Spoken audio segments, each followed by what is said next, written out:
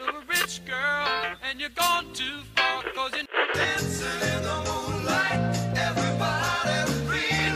Hold me closer, time to dance. Baby Jack.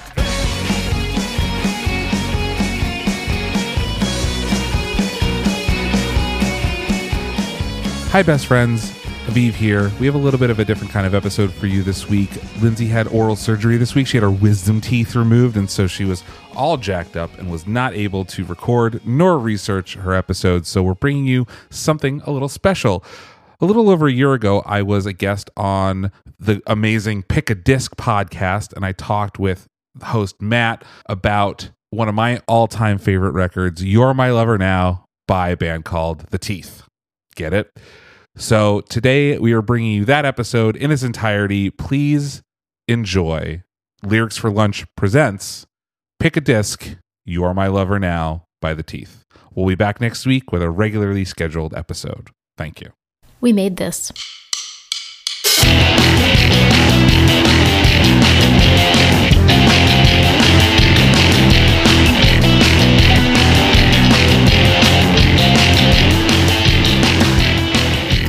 Okay, this has been a while. I've managed to give myself quite a few weeks break from doing stuff to the podcast in terms of recording and researching. It's just the social media I've been doing, so I'll give myself a break from recording and editing, and I've completely forgotten how everything works. I know that my name is Matthew Latham. I know that this podcast is called Pick a Disc, and I think this is a podcast where people pick a disc to talk about for whatever reason they want to, but don't quote me on that. This might be a podcast that, I don't know, discovers ice cream flavours and then just shows and just shares this brand new flavour of ice cream, and thinking about it, why doesn't this podcast just be about that? So this is Pick an Ice Cream flavour. So this is what happens when I decide to take about a month off of doing things. But yes, I'm Matt, this is Pick a Disc, and as usual, if I remember how the podcast works, someone comes on to talk about an album, and the person coming on to talk about an album today is Aviv Rubenstein from the Lyrics for Lunch podcast, and he's going to be talking about The Teeth, You're My Lover Now. And as usual, we talk about all the things we talk about on the podcast about an album, songs, blah blah blah blah blah blah blah, the live aspect, etc., and just like how discovering those weird, the way you discover music, just like how it affects you and stuff. And it's a good conversation. I think Aviv's bloody hilarious. I had to cut out quite a lot of me laughing at him, of what he said, not laughing at him, just laughing because of what he said. I think he's an incredibly hilarious guy. So yes, so I wasn't laughing at him. I need to make that abundantly clear. But anyway, I'm looking at the clock and I've been going on a bit too long than I usually do for this bit. So I'm going to do the usual spiels, follow us on Instagram, Twitter, Facebook under Pick a Disc. There's the Discord link if you want to come on and just talk about music or just share what you've been listening to. Join the Discord thingy. We made this, have a Patreon that you can sign up to get episodes of, at the moment it's episodes of movie podcasts early, but you're supporting the whole of the network. And as usual, if there's a place to review us, opinion fraud, and just lie and say that this podcast is good, so that more people can lie about it being good as well. And with that, I think that's everything all ticked off, and it's time for me to stop yapping at myself and to start yapping towards Aviv. So here's Aviv talking about The Teeth. I think I covered most of the east coast of the US. I'm now gradually getting a dent into the west coast. So yes, indeed. So I've got another California-based guest for me today, and it's Aviv Rubenstein from the Lyrics for Lunch podcast. How you doing, Aviv? I'm waving because that's good for podcasts. I'm doing great. How are you doing? I'm really good. I'm quite enjoying we was just talking before recording about the fact that England seems to be in the middle of a heat wave, in that yes. Basically people were moaning about a week and a half ago about it raining all the time, it being cold for May, and now we're moaning about it being too warm. So it's it's a picturesque 74 degrees Fahrenheit here. I don't know what that is in centigrade because I am a stupid American. It's around mid-20s in Celsius, I think, which I don't know what the thing is. I don't know how you can how you translate it. There's probably some people listening here going, "It's warmer than."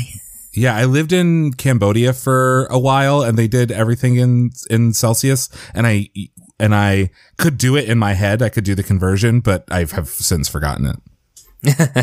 It is what it is, but it's bloody warm. That's what I was. Warm. Bloody warm.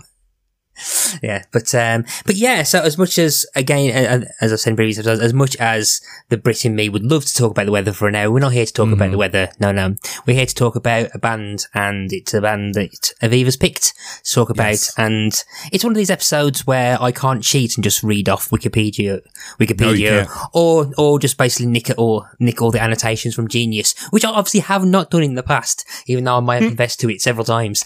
Aviv, why don't you tell the listeners the disc that you've picked for today? So I've picked a band, I've picked a disc called You're My Lover Now by a band called The Teeth, and they are not a super famous band.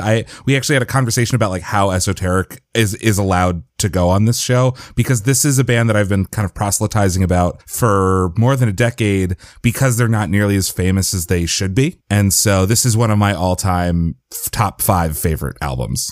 As I am much a big fan of like just discovering bands, or again, it's not a case of like I feel like every time I seem to talk about this, I always feel like you're setting yourself to sound like a real pretentious arse, but as I quite like the idea of discovering bands on your own, and like it's not a case of deliberately looking for obscure stuff, but just finding stuff. And it's a longer conversation about the benefits and stuff like that, but I think just today, my friends always make fun of me because the bands I still seem to listen to are like, the story is like, I saw them in a basement in a warehouse in New Jersey in 2006, and they only released one record, and it was on Tilt-A-Whirl. And so I have this kind of, I form these weird, strong attachments to bands that I've only seen or heard once that no one else seems to know. So I'm right there with you. Like the only album was about 30 copies with a piece of paper envelope. Right. And it's a blank CDR with the Philips logo on, and a pen written on that. This album came out in 2007, and there was like a fad between 2007 and 2010, let's say, of bands not burning CDs anymore, but like selling thumb drives with the MP3s of their music on it.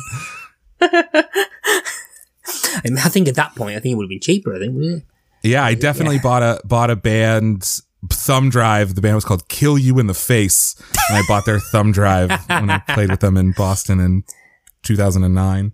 Yeah, I think just on the day of recording, I appeared on my guest spot on the Over Underrated podcast.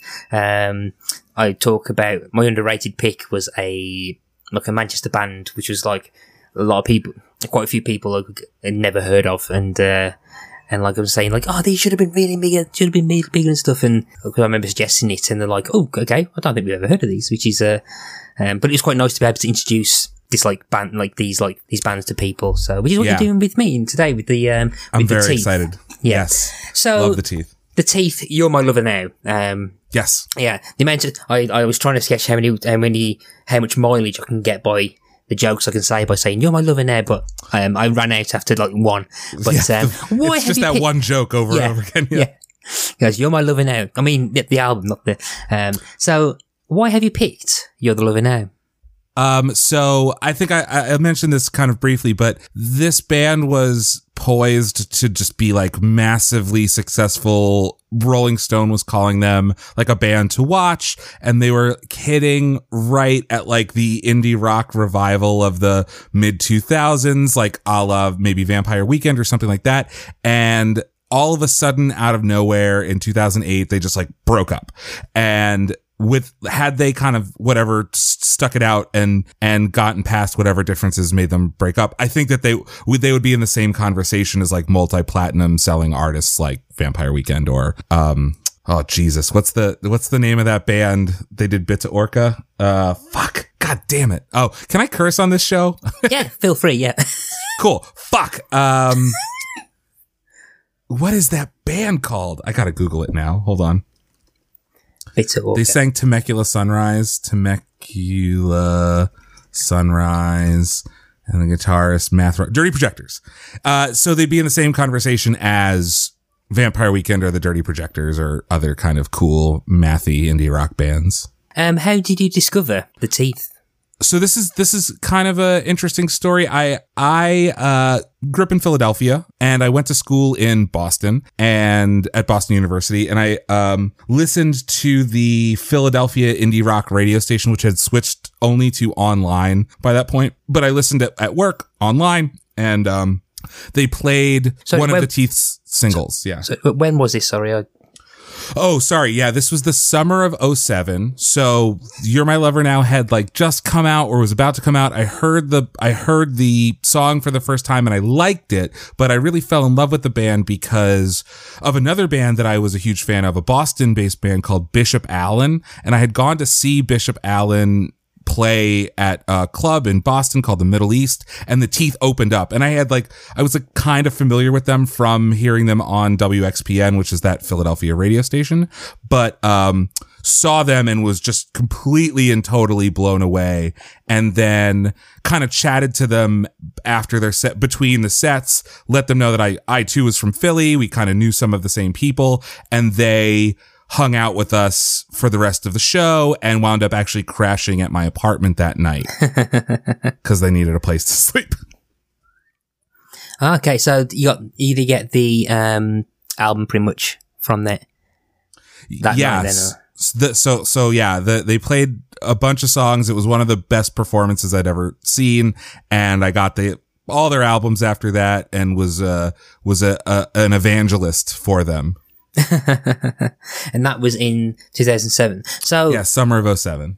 So this was the first album of theirs you actually listened to then? Yeah, the first song that I heard was the Ball of the Dead Rat, which is a song on this album, but I had misread the title probably for like close to a decade and thought it was Ballad of the Dead Rat. And then it was only recently, like within the last couple of years, that I was like, no, it just says Ball of a Dead Rat. All right. So shows I've got great attention to detail, let me tell you. So what was it that drew you into them then? So like, was it the live performance? Was it the same? Was it just one of those, was it that feeling that I think anyone who goes to gigs goes now when you suddenly click? It was definitely part that feeling. Yeah.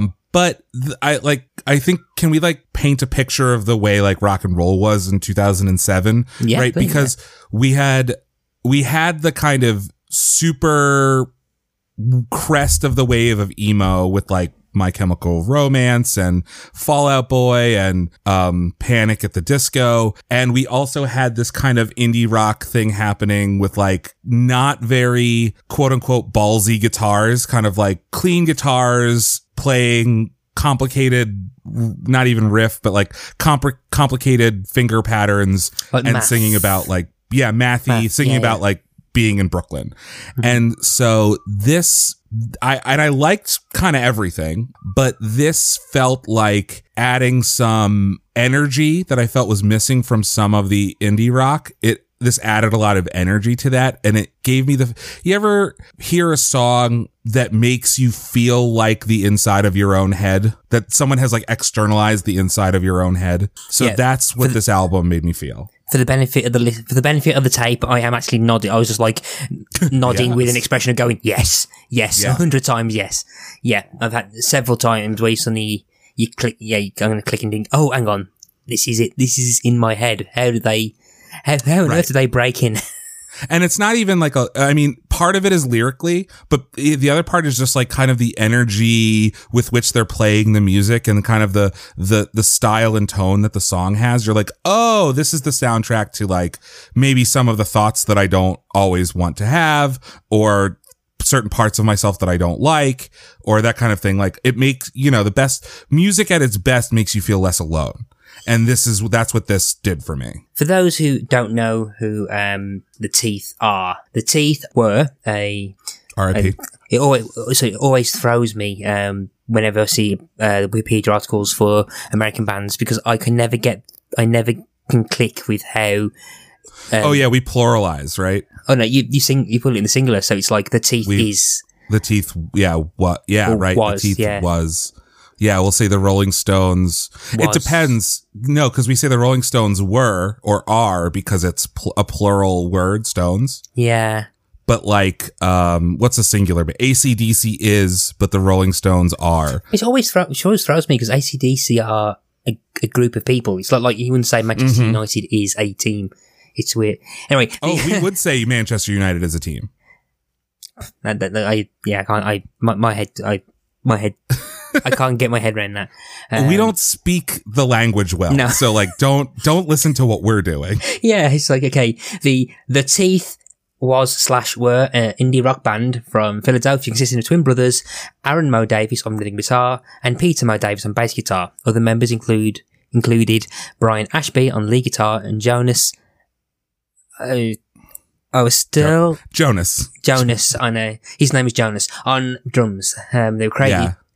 They were formed in 2001 when the Mo Davis brothers moved to Philadelphia and have since arisen to prominence in the Philadelphia area and have reached cult status throughout the rest of the United States. I have a feeling that this first paragraph was written in different stages of their... Correct. Yeah. So it was the present tense before they broke up and then they past tensified it. Yeah. It's, so like, I think it says something where it seems like the Teeth's Wikipedia entry doesn't feel like it's actually been copyrighted to be fully in the past tense yet, but, right. Yeah, so they were a band that were based in Philadelphia, so they were kind of hometown heroes from where you grew up. So, And so there's another band from Philadelphia. Well, there's a bunch of bands from Philadelphia, but there's another band from Philadelphia that were kind of sister bands with the Teeth called Dr. Dog, which wound up being much more notorious, and they got big and famous, and they skew a little bit more like jam bandy or like kind of hippie-ish. But the Teeth and Dr. Dog did a split EP when they were first coming up. And they actually like reference each other in some of their songs, which is cool and fun. Okay. And the album itself, You're the Lover Now, was the third album by them, and it was released on the 29th of May in 2007. Correct.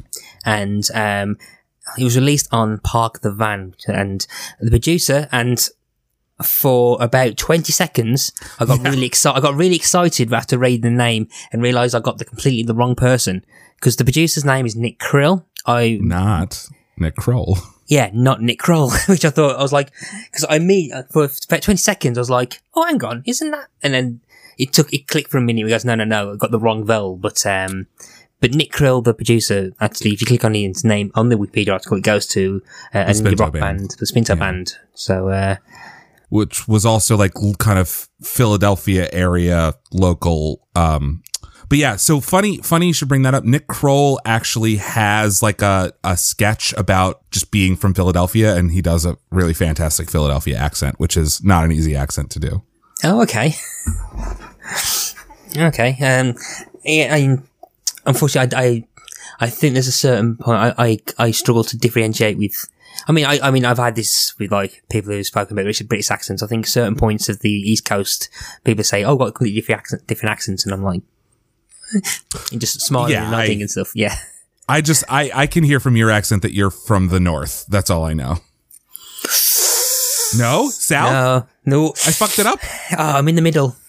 You're in the middle? Yeah, Birmingham's in the middle, so I'm with Ozzy Osbourne and UB40 and... Well, I am an idiot then. So clearly I can't tell either. But the Philadelphia accent is very far from actual English. And we say things like wooder to mean water, and anything that has an STR, like street, we would say street. Okay. We would put the shut in there. If listeners watch Mayor of Easttown, that takes place basically like where I grew up. Okay. And for those who want a better understanding of the accent of where I'm from, just watch Peaky Blinders. Peaky Blinders is definitely Birmingham based, so it's Cillian Murphy. So not the North. I apologize. I apologize earnestly. To be fair, like, if you probably could have said that to anyone who's from the North and I get offended, because there's about 1 million different accents from the North as well. Even worse. And there's 30 miles in between Liverpool and Manchester, and they sound completely different. So, you English, man. Yeah, we need we try and get as much mileage out of our small island. But yeah, so okay, so You're My Lover Now. So we talk about the album briefly in general. You talked, one of the things that jumped out to me because the bit where I used to talk about my disclosure of if I knew anything about the band, it's a very short one this week. Sure. I hadn't heard nothing. This is the first time I've ever heard of them was when you mentioned them before we was recording. So so I'm going in completely blank. So yeah, and that's the bit on my notes with the disclosure bit. But the You're My Lover Now. So you talked about, like, particularly in the 2007 time and stuff. My initial thoughts about it was that it's very what's the word I'm thinking of? Emblematic of the time as well. There are parts where it sounds very 2007, and some of the names 100%. Some of the names of those bands that you mentioned as well, like My Chemical Romance, even Panic at the Disco and stuff. You can kind of see elements of all these different, like, bands and those different sounds all coming together to try and kind of, like, create this album. Like, you got to think, you particularly in the first song where there's that like kind of piano sound which sounds like it was coming from a Panic at the Disco album, or then you've got kind of like almost the Beach Boys-esque types later on and stuff, and yeah, it's kind of like an interesting mix of all these different sounds.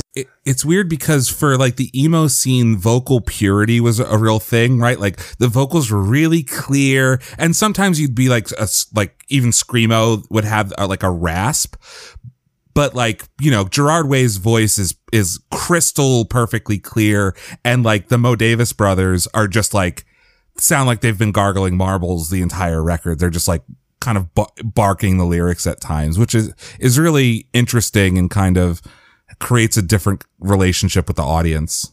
So, to prepare for this show, I listened to a bunch of episodes of Pick a Disc. Huge fan of the podcast. Oh, thank you. And in the My Chemical Romance episode, you had mentioned that you misheard a lyric from the Black Parade. Yes. That the actual lyric is, though you're dead and gone, believe me. But you heard Cynical. Something else. Yeah, Cynical. I am here to tell you that I did the exact same thing. Yes, thank you. Vindication. To this day, I found out that it wasn't Cynical from your show. I mean, I put a quick poll on Instagram, and only 2 people. No, 3 people responded. Number 4 right here. Yeah. And I also agree that Cynical is better. Yeah. Thank you. I play in a band, and I once, had this happen to me where a friend of mine kind of misheard one of the lyrics and said, "Hey, is this the lyric of the song?" And I said, "Well, it is now," because it was an improvement over what I had written. So like, yeah, you should write a letter to Gerard Way and be like, "This is better." Yeah, you got your own song wrong, but no, that changes that line. Completely. It changes that. The word cynical is much more powerful. But anyway, so from that feeling of vindication, we unfortunately have to go to the real reason we're here. So the album itself is, again, it's like an interesting combination of all these different styles and sounds, and there's like a little bit of Talking Heads in there, and Clap Your Hands, Say Yeah, and little bit of like Iggy Pop, and it's such a weird mixture of things that create something so emblematic of the time. There's a couple of examples of it as we get to the songs specifically later on, but there are parts where the lyrics seem to also try and capture the same things that you got in pop punk. Like, there are some songs which nothing on this album sounds like Blink-182, but there are songs in here which seem to want to cover similar kind of storytelling in the same mold, but in a very slightly different way as well. So there's a specific song, I'll point that out on a bit later, but there's a couple of reviews that were online, and they kind of couple of them that I picked up on kind of have that kind of same thing where it seems like a mesh of different sounds and styles and stuff. There's one from Pop Matters which I'm going to read out slightly a bit, because the first part's quite good. The second part has, I'll get your opinion on this in a second. So, sure. At times, the teeth sound like the Decemberists without the finishing school, Belle and Sebastian minus the Scottish Catholic school Kid Reserve, and Modest Mouth sans crippling existential angst. If the best parts of your record collection somehow got mashed up together by Morrissey, John Lennon, and Joe Strummer, my lover now will be the end result. That last sentence hasn't dated well. No, it hasn't dated well, but I get the idea, you know. Yeah. So with particularly with the mention of Morrissey and John Lennon, but again, then again, I can kind of see the Smiths' influence, who at the moment I'm referring to as Johnny Marr's band. Why? Has Morrissey done anything problematic lately? I don't know. It's been about 5 minutes. I think he's, so he's not had to open his mouth for a yawn yet. But particularly with like the Smiths as well. I mean, I think there's one of the songs which is a blatant reference. There's a light that always goes out. Yeah, that light always goes out, which is there is a light that always goes out, and that can't possibly be here. Yeah. No, that is likely not a coincidence. Yeah, but so it's not exactly a. It doesn't seem to be just like it's something that's been picked up by quite a few people. That it's like a nice collection of stuff, and I mean there are kind of I quite like albums that like that because then it feels like more either bespoke for the band themselves. So and like you can listen to something and think goes, oh, so you like that band and you like those elements of it. So we'll take those elements of that band and we'll take elements of that band. We'll put it into the melting pot. We'll cook it and see what comes out and stuff. And it kind of works. I think all art does that to an extent, and I respect bands that are transparent about it, you know? Like transparent in their references and transparent in even like referencing previous songs on the record, which we'll talk about when we get to the song part. But it's like, it's interesting because to me it feels very unique. Nothing can be very unique. It sounds unique to the Teeth. It is the Teeth's sound. And yet I do also hear all the influences. So it's not like they just regurgitated these bands that are influencing them. They melted it down and they created something new to my ear, at least. Yeah. A close analog that I can think of is, on the previous episode, which hasn't aired yet, at the time of recording, actually. So the closest analog I can think of is what we talked about in a previous episode, which is the Wolf Alice album, My Love Is Cool. Again, one of my favourite albums of all time. One of the big things with that is that that's another album which seems to take so many different genres together and melds them in. So you got like an album with so many different things, yet they have a unique identity in that you can still tell it's a Wolf Alice song. Right. And I get this. I get that feeling with this as well, where like you could probably listen to this and you could tell it's like, oh, it's the Teeth. It's not some Morrissey cover band. Or, yes. Yeah. Yeah. And I think, and I do quite like that kind of, when a band can have that. Yeah. So I can kind of see how people are thinking, oh, they could get really excited about these, about this band, and like, cause they seem to be doing more, like morphing things together in a way that I think Wolf Alice was doing with kind of like shoegaze, grunge, almost like pop. Which I also love. Oh, of course. It's a given.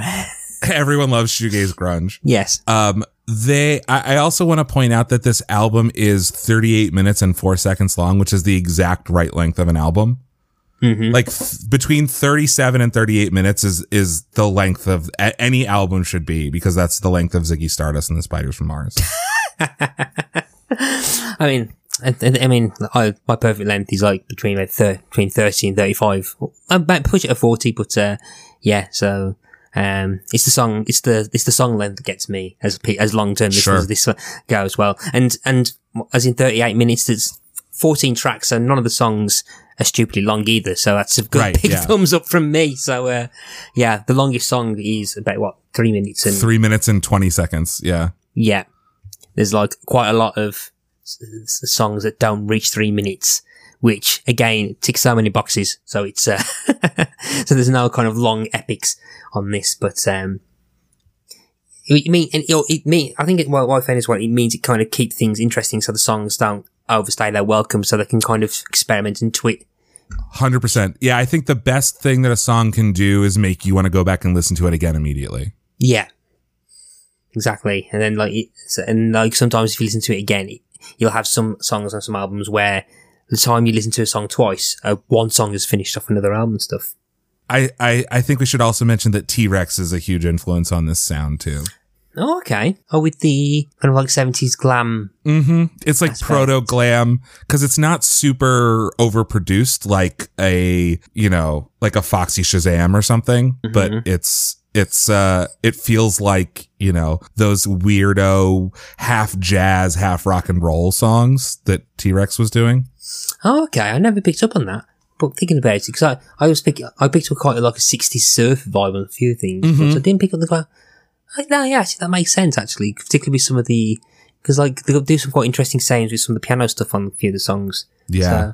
So, okay. Before we talk about the songs as well, something that I keep meaning to ask certain guests and probably keep forgetting to ask them. So you're a songwriter yourself with your own band, whose album I have listened to, and I'm gonna. Oh, you've listened to our record? Yeah, and I'm gonna. I'm suddenly blanking on the name of your band. I'm so sorry. So we're called Jacob the Horse, and I was about to say my horse Jacob, but close enough. Yeah. We're called Jacob the Horse, and we just released an album called College Party Mixtape Volume 1. Yeah. So was this a bit of has this influenced you in terms of songwriting and? Yeah, absolutely. And like weirdly like deconstruction of certain parts of the song. So there's a song called The Coolest Kid in School that has a background vocal that just has the background singers going do do do do. And so I like wrote a song in 2009 that had that little background thing. And there's like a recurring motif in a couple songs. A melodic motif that I like stole for a different one of the songs. But, interestingly enough, that record, College Party Mixtape Volume 1, is a autobiographical record that kind of takes, I like went to explore unfinished songs or rewrite old songs from when I was like 17 up until now. I'm 35. And so like some of the songs were written in the era where I was like blatantly ripping off the teeth.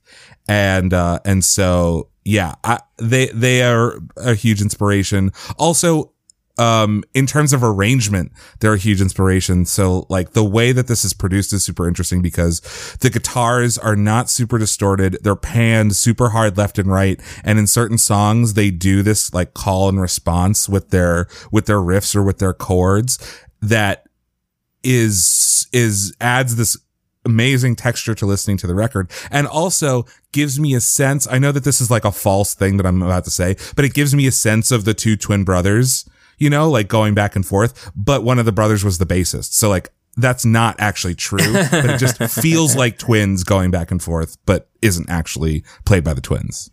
Oh, okay. I mean, one of the things in music that draws me to some of my favourite bands is I'm a fan of tag team vocals. From the sounds of it, this might be an album that has tag team guitar parts. Yeah. When you think of this album, which songs jump out to you and which ones do you want to... So I re-listened to this album in its entirety this morning to like kind of spruce up. But when you say You're My Lover Now, I hear the first piano thing in Molly Make Him Pay, which is the first record. Like it, like compulsively in my head, I hear those piano plunks. And I'm assuming that because of the whole album as well, is like if you start hearing that start beat, it's like a case, yep, I've got to listen to the whole album now. Mm-hmm. Yeah. Yeah. But also like, it's just such a strong opening. It's such a good, energetic opening track that like lets you know that you're in for this weird, it's like a quasi concept album. I think all the songs are kind of centered around the same person, whether she exists or not. I don't know. But yeah, Molly Make Him Pay is just such a good song. And the whole song itself tells an interesting story. Yeah, I think one of the things that jumped out again was the piano that opened the album. Yeah, and it reminded me so much of like particularly earlier Panic in the Disco, and there's that kind of like almost like a sense of that show tune piano, like a stage show element to it, like a torch song. Yeah, yeah. So like I was half expecting Brendan Urie to suddenly start singing, but yeah, no, I agree. It's a very good opening song. It's got that kind of like interesting hook of "Why Do You Care?" that Yeah. works quite well. And so there's two things I want to say. Going into the second verse before the lyrics start, I can't tell who's singing because they have two lead singers. They do tandem vocals, but they're the twins, and so you cannot tell when they're switching. Okay. Because they have the same voice. But going into the second verse before the lyrics start, one of the twins just barks. He goes, "Ugh!" And I just Yes. I love that. That's just like it kicks me into overdrive. And there is this kind of circus era sort of there's this circus themes thing happening in Philadelphia in the music scene at the time, because around this time, like Man is also happening, and this band called Make a Rising, which my friend Nick was in, and even Dr. Dog, they're all kind of embracing this weird theatricality that this song over any other song on the record super does. Yeah, and it kind of has that kind of like show feel to it. So like there's like a performative aspect to it, which I think works.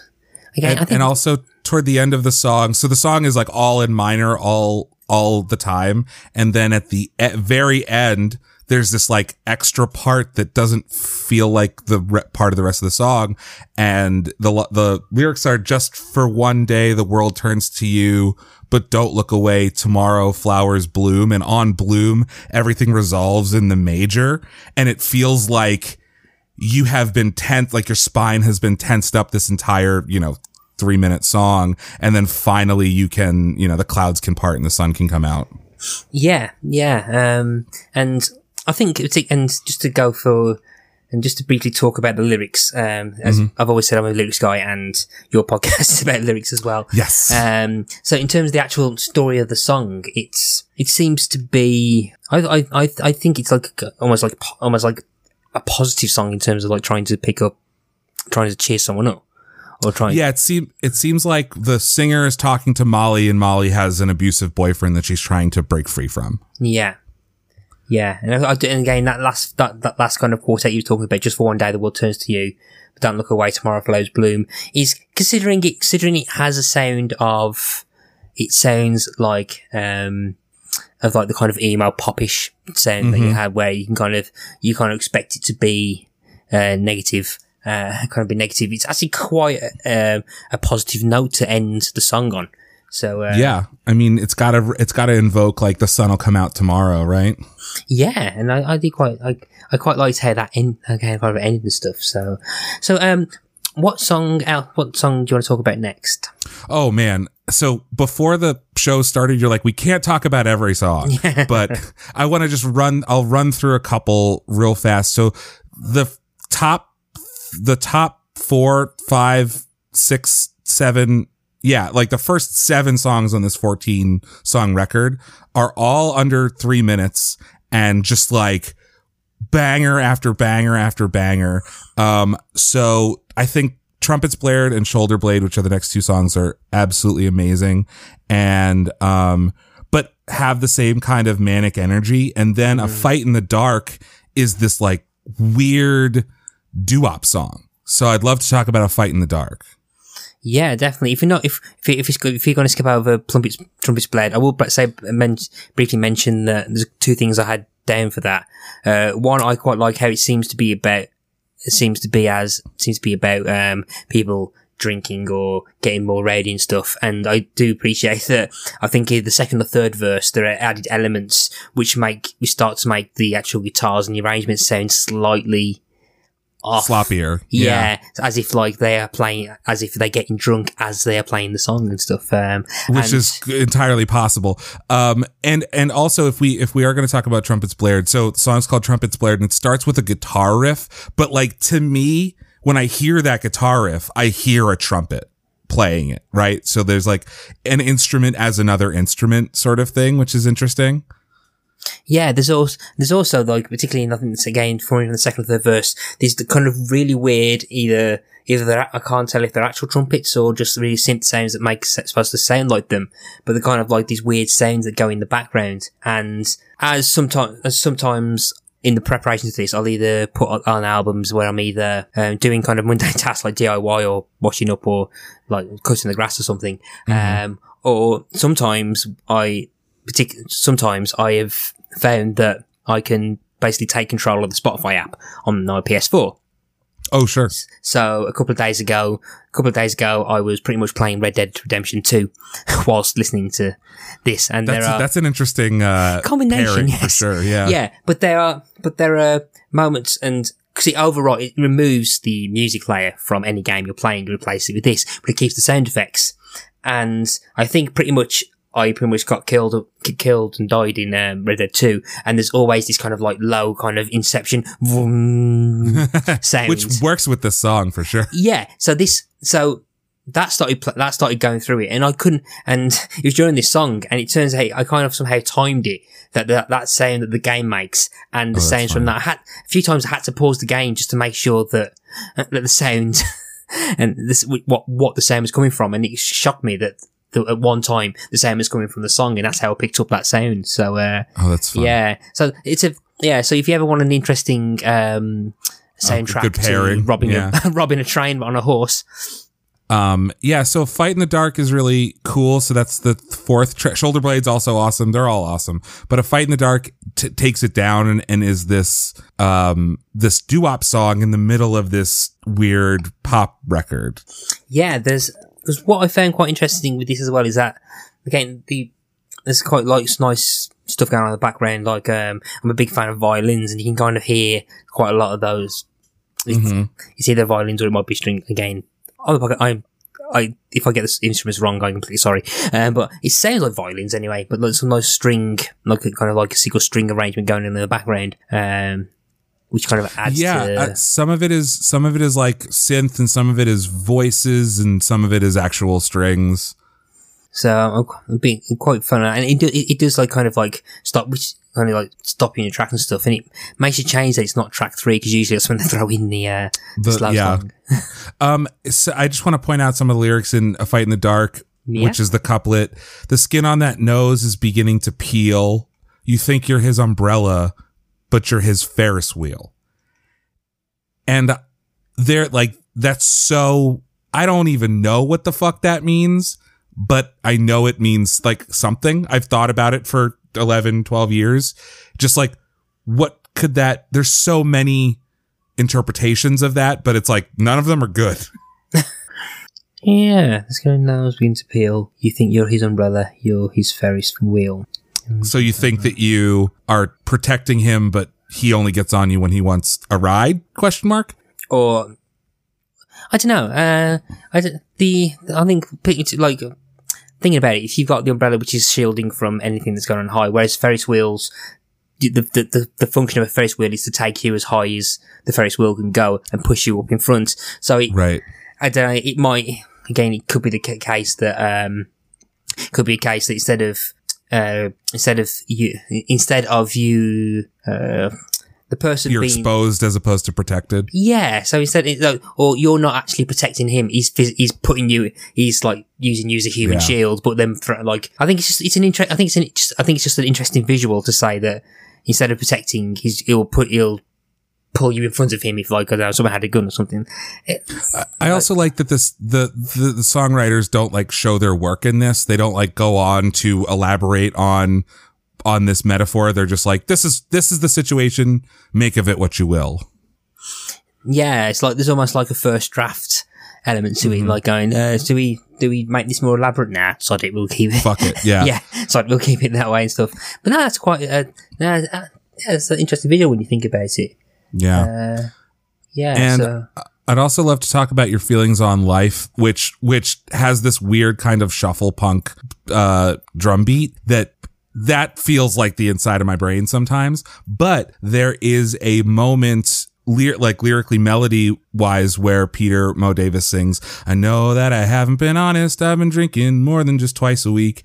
And then in Funny, and It's Not Funny, which is 7 tracks later, he repeats that melodic line where he goes, and I saw that little bird laying there. He was miles and miles away. And so like bringing back one melodic line 7 songs later on the record to make you feel like these things are tied, like that this whole thing is cohesive is like just such a great kind of frizzen feeling. It's so rewarding as like one of the closers of the record. Oh, okay. I never caught that. That's okay. I've listened to this like 150 times. And that's also the melodic line that I stole for one of my songs, which is why I definitely know that it's there. So you're feeling on life, I actually quite like that one as well. Me too. There are kind of like, again, this is the one that I've put in my notes that it's saying so much like 2007. Yes. And it's quite simplistic in terms of its lyrics, but I quite like that. And there's that kind of guitar solo, which is kind of like very like kind of landfill indie in terms of ways, but I that also feels like a first draft. Yeah. Like, they're like, well, half of these notes are wrong, but like, fuck it. Yes, exactly, yes. But yeah, I quite like the, quite like that bit as well. So, any others that you want to mention? Oh, tons. Yeah. Hang on one second. So I've navigated it away. So Ball of a Dead Rat is great, is super fucking weird, like dark Beach Boys. And I think the quintessential song on the record is It's Not Funny. And it's the longest song on the record. And at 3:19, it's still like shorter than, the perfect pop song length or whatever. But it's just such a good kind of all around wrap up to the album. Yeah. We'll get back to Ball of the Dead Rat in a second. And there's something I want to bring up with that. But with It's Not Funny, I quite like how it kind of nearly goes shambolic in its nature, but then, because quite a few albums I quite like kind of go into this kind of like almost feedbacky, shambolic, like noise bit.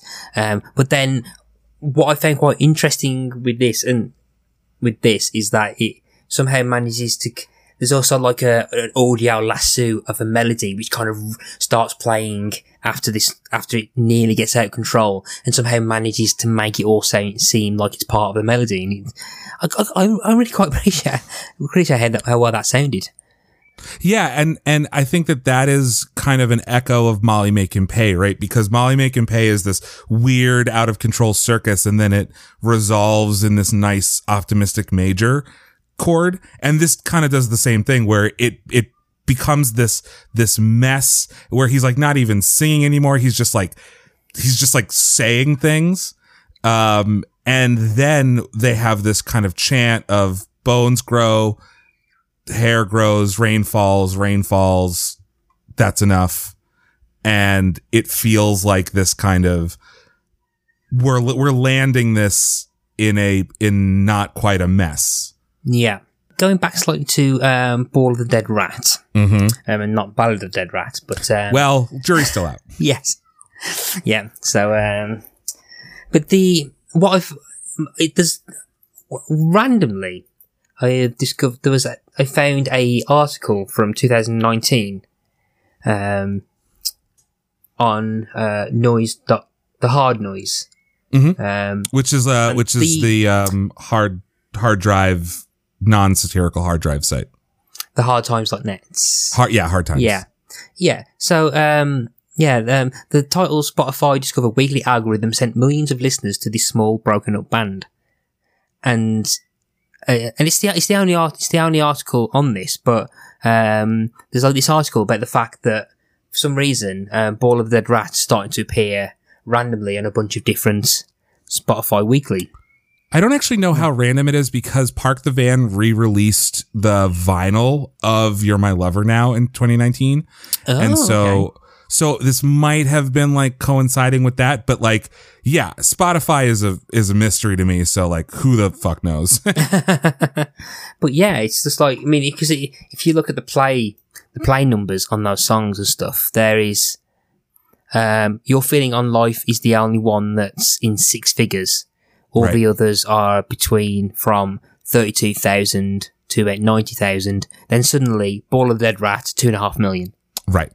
Yeah, I truly have no idea. Other than this song is like awesome, I truly have no idea why this like that one latched on to people. It was their first single on the record in 2007, and it's got just some of the most amazingly delivered lyrics of all time. Which is in the second verse. He goes, so I could talk about just this one verse for forever, but we have the first part of the first verse, which is just Aaron Mo Davis singing. And then he goes, and you don't want to be alone. And then you've got your cigarettes, and on cigarettes, there's a harmony, right? So the music is reacting to the lyrics because you don't want to be alone. You've got your cigarettes, and your cigarettes are singing along with you. And then he goes, you've got your juji fruits. And it makes me laugh every fucking time. Yeah, it's, and again, yeah, so, this is probably the only song on the album which has Genius annotations, and it's probably because of the popularity. Popularity of it. But you got your cigarettes and you got your Julie Fruits. That's annotated. You click onto that. The Genius annotation. Sure. Yeah, actually there's quite a lot on Genius annotations. The Genius annotation for those two lines, because it's shared, 2 contributors. The person the singer writes about has 2 indulgences, cigarettes and gummy candies, specifically Julie Fruits. And that's it.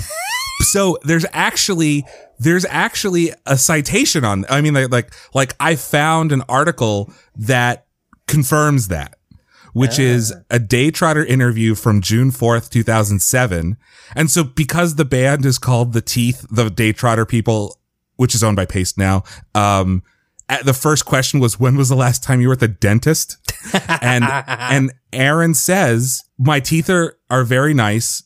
Recently, they told me they were going to fall out when I'm older because I eat candy and I smoke cigarettes. So, like, we have confirmation that he smokes cigarettes and potentially eats Juji Fruits. Wow. So Double confirmed. Wow, so the Genius annotation is really needs to be fleshed out on that one. Yeah. But, yeah, because that is pretty much just reiterating the line. But, I just find that quite, but yeah, no, it's, that probably makes sense then if it was actually that there is some kind of evidence to support that they smoke. Yeah, but I think we said with the reissue. That's it. The reissue. Of, of the album on vinyl. That probably makes sense then if they are kind of trying to push the thing and stuff. But yeah, I'm also really fascinated by the fact that they're twins, and so then after Juji Fruits, the line is, you can't stand yourself, so you take a substitute. And in my own kind of headcanon, that is referring to like taking one twin over the other twin. Because like that's the truest substitute. Okay. Are they identical then? I don't actually know. I didn't ask them when I met them, but Peter has dark hair and Aaron at the time had lighter hair, so I'm not sure if they're identical, but I know that they're twins. Okay. And say the YouTube comments on some of these as well is like, first one was like, first heard this on my Spotify Discover playlist this week. Excellent tune. Yeah, quite a few, people saying about finding it on Spotify weekly. So that's interesting. Then again, though, it is kind of one of the things that I'm not much a fan of on YouTube comments where people saying, oh, hear from so-and-so, hear from so-and-so. Yeah, someone referred me here from this place. Yeah, got this from TikTok. So, yeah, and then you suddenly have someone saying, goes, so here before people who say they're from TikTok. Yeah. Oh yeah, right. I just need to stop. We truly know that I was there first because I saw them and let them sleep on my couch. Yes. That's when you just suddenly come into the YouTube comments saying they slept on my couch and then walk out. Before we move on briefly to quickly the reception of it, the song that I made reference to beforehand about the one that was almost like Blink-182 in its themes of teenage angst and stuff, is You're My Lover Now, where... Oh, really? Yeah, because I was particularly like about 15 minutes before we started recording, I was doing like a last minute skips just to double check on stuff, and the lyrics on this one, it feels like it's a 15-year-old writing them. And I don't mean that negatively. I mean, it seems to manage to capture a voice. This angst, yeah. Yeah. And like, stupid girl stumbling down the stairs, pumpkin pie dress and paper in her hair is like, pumpkin pie dress, like, once again, it's one of those metaphors that like doesn't make sense at all and yet makes perfect sense. This is also a song where the singer just barks before starting the lyrics.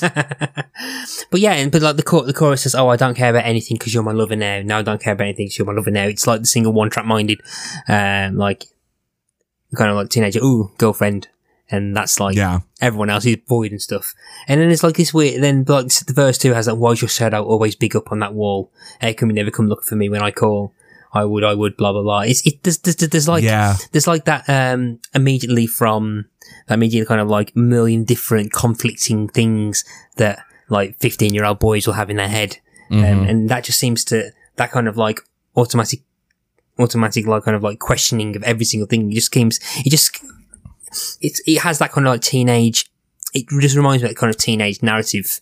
Yeah, it reminds me of like getting into a fight in the parking lot of a warehouse in like West Philadelphia in like 2005. Yes. But there's like, I just quite like how it seems to capture a voice, it's a teenage voice and stuff, which I think is themes that are done by, as I like Blink-182. The reason I say that is because I think they're still fresh in my head from like recording previous episode a while ago now. But but I quite, and whilst they don't seem to capture an actual voice, I do quite like how this seems to feel like it's written by the person of that age and stuff. And I really appreciate it, how much that paid off quite well. Yeah, I like all the songs on the record. I just love this record so much, and I think it does it captures this kind of immediacy of emotion and griminess that the Philadelphia music scene had at the time, where like everything was in a basement or a warehouse, and everyone was too drunk to play but not too drunk to fight, and it really is like time travel to me. So briefly talking about the reception of the album. So this is quite favourable reviews. So AllMusic gave it 4 out of 5. Dallas Observer gave it a favourable. Sample Filter Magazine 91 out of 100. Pretty much in the highs of them. Time Out New York gave it 4 out of 6 stars, which doesn't really make sense in terms of a number of stars, but sure. But so it's generally favoured to be good, and which is pretty good considering then it turned out to be their last album. But I mean, do you remember much about any reception at the time, or?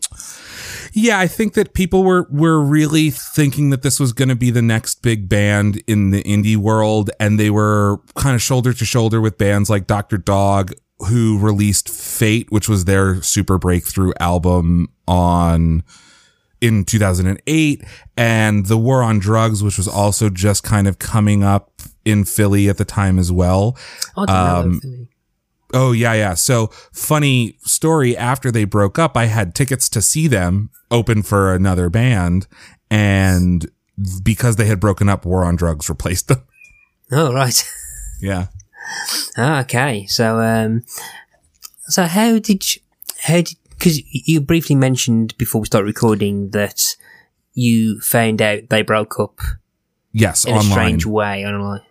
So for those elder millennials, there used to be a website called Daytrotter, which would do live music sessions and allow them for download. And so the Teeth did too. And I highly, highly, highly recommend getting those sessions either from YouTube, or you can sign up at pacemagazine.com and download them, because that captures some of the live show energy.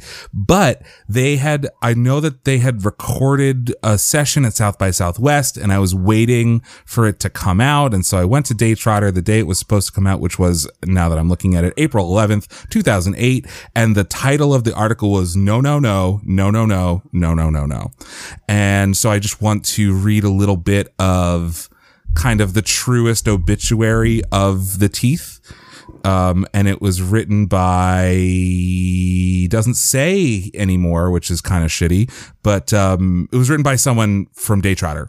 So this letter, proudly open for all to see, was going to start and end with 36 exclamations of "Don't do it, don't do it, don't do it, don't do it." It was going to start with fierce anger in all capital letters and gradually mellow into a slow absorption of the reality and a conclusion that little said here can change what you went through that led you to break up 2 weeks ago, blindsiding all of us. These days of mourning were never supposed to bear down on us. These April showers that have been flooding basements and including sluggishness in the blue and white and no-collared workers all over this great nation of ours are not precisely for the forthcoming Mayflowers, boys. No, sirs. They say when it thunders, it means that God's bowling. Well, we'd concur. These days, if you hear the invisibility around you bellowing with an impeding downpour, it's God throwing a goddamn tantrum, a hissy fit, because the Teeth, you guys, were not just the people's band. 4 guys to share their sweaty stink of all the goodies from their fanny packs. Oh, sweaty stink, all the goodies from their fanny packs, their smokes, their beer, clicking cheers, their youth and their riveting songs about stupid ass girls and the boys that still long for them. You were the big man's band. It's no religious connotation, just a flagrant fact that some higher creation puts you 4 men together to comprise the wiliest, most inventive, and shakingest live rock and roll band that this green earth has ever had the privilege of claiming. And it goes on that's about a third of it. It goes on from there as just a true direct obituary for the Teeth. And so I read that the day that their Daytrotter session came out, not knowing that they had broken up, and I just cried at work because even though they had only released a couple of records and an EP, this writer is correct. There is something about them that made everyone who loved them feel less alone. And that was maybe unfair to put on them as people who were barely out of their teens, let's say. They're like in their mid-20s at the time. But that's the weird thing about art, right? Is that like once it's out in the world, it's no longer the artist's, it's like all of ours. And so knowing in that moment and being, 22 or whatever, and knowing that I would never hear a new Teeth song really broke me up. Oh, it's really well written. Super well written. Yeah. I highly recommend you going to Paste, and everyone listening going to pastemusic.com and reading the rest of it, because it's fantastic. And while you're at it, listen to their songs. I'm gonna have to give that one a check that one out. But yeah, so it's it's a shame you had to find out that way. But again, it's pretty well written way of like finding that out. I mean, ideally, you probably would have just said, "Oh yeah, ideally, you probably wanted to see the opposite of what it's about." But so yeah, I know we now know the answer to this, but it's the bit where you say, "Have you ever seen them live?" Which you have. I saw them live once, and I bought tickets to see them again, and so they owe me a fucking show. I'm still waiting. Yes. Still waiting to hear. And I was fortunate enough, I made a movie. I'm a filmmaker. I made a short film in 2011 and contacted them through Facebook or Twitter or something, asking permission to use one of their songs in the movie, and they allowed me. So that's nice. Okay. That's nice. Yeah. Nice. So, so you saw them live once, and that just basically made you fall in love with them. So this is their final album, correct? Mm-hmm. So if people want to venture into any of their previous stuff, where would you recommend them going? So yeah, I would start with this, and then go to the EP Carry the Wood, which is also, it feels like a brother to this record. It's got amazing tunes and a great hidden track. And then their first album is called Send My Regards to the Sunshine, which was released 5 years before this album. And it sounds different. It's a little bit more mathy. It's a little bit more jazzy. I don't want to say that they're finding their sound still, but it just is it sounds a little different, but it's still good. I was revisiting that today. Cause I know that album way less than I know this one. But that's okay. it. That's and truly, I cannot recommend highly enough. Maybe even start with the Day Trotter sessions because they are totally manic. Okay, I'll have to check out the Day Trotter sessions. Yeah, I'm interested to see how it translates live. So yeah, definitely say that. So yeah, we're coming up to the end of our conversation, and we're here for the important question, the important bit, which is the song for the Hall of Fame playlist. Where for people who have not listened to the show before, what this is I'll ask Aviv to pick one song from the album to be immortalised forever on the Spotify Hall of Fame, and yeah, so I can't veto it. I've got no say on. I can't deny his choice, and this will be following the Gaslight Anthem. So love the Gaslight Anthem. So which song are you going to pick that will follow Mulholland Drive by Gaslight Anthem? I gotta do It's Not Funny by the Teeth, the 13th track off of You're My Lover Now. Yeah, which I know that you don't like long songs. This is the longest song on the record. It's 3 minutes and 19 seconds. Hey, if every long song was 3 minutes and 19 seconds, I would never have the concept of the Latham limit. No more gripes. Yeah, or the concept of the Latham limit, which is what John Porrible referred to as my when does a song reach the Latham limit? When does it get too long? So yeah, I think just like be forced, like Bohemian Rhapsody, just be 4 different songs. Yeah. See, Bohemian Rhapsody is one of the rare ones that I don't mind listening to. I think it depends on the actual song itself, but It's Not Funny joins the Pantheon and is the 67th song to go onto the playlist. So yeah, and I think with that we are now at the end of our conversation, and yes, and the end of the episode. And the last thing we're going to do is if people want to find you and listen to your podcast or your music, where can they find you? Yes, so I host a podcast with my good friend Lindsay Tucker. It's called Lyrics for Lunch, and it's a deep dive analysis onto some of the more famous songs from music history. We won't be doing the Teeth, unfortunately, but we've done the likes of Fuck the Police and Respect, and we just wrapped Toto's Africa this morning.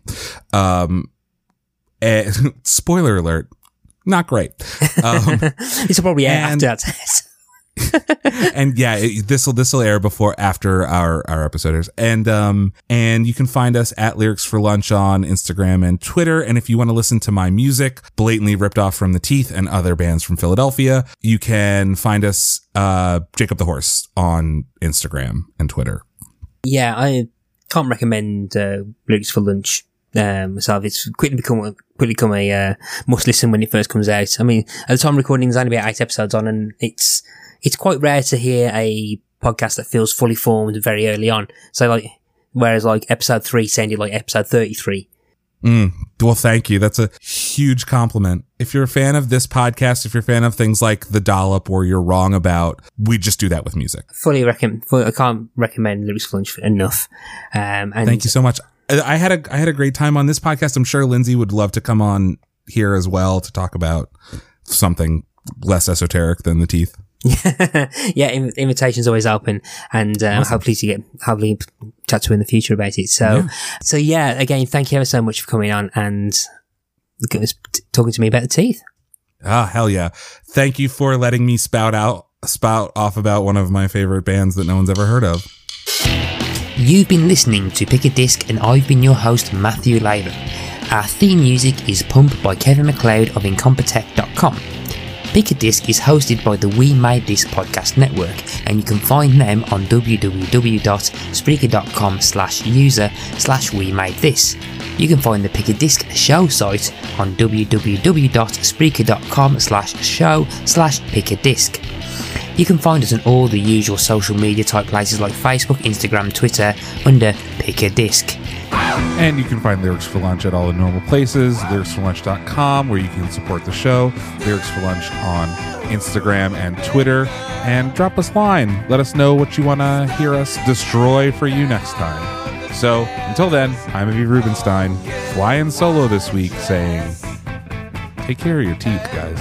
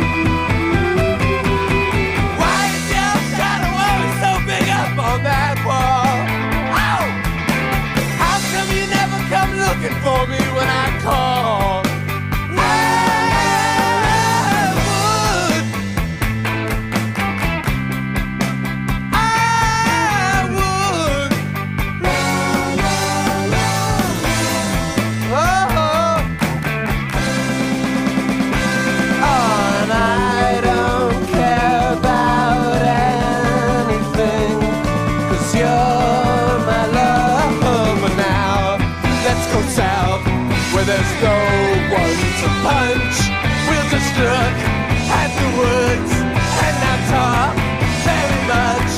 And the girl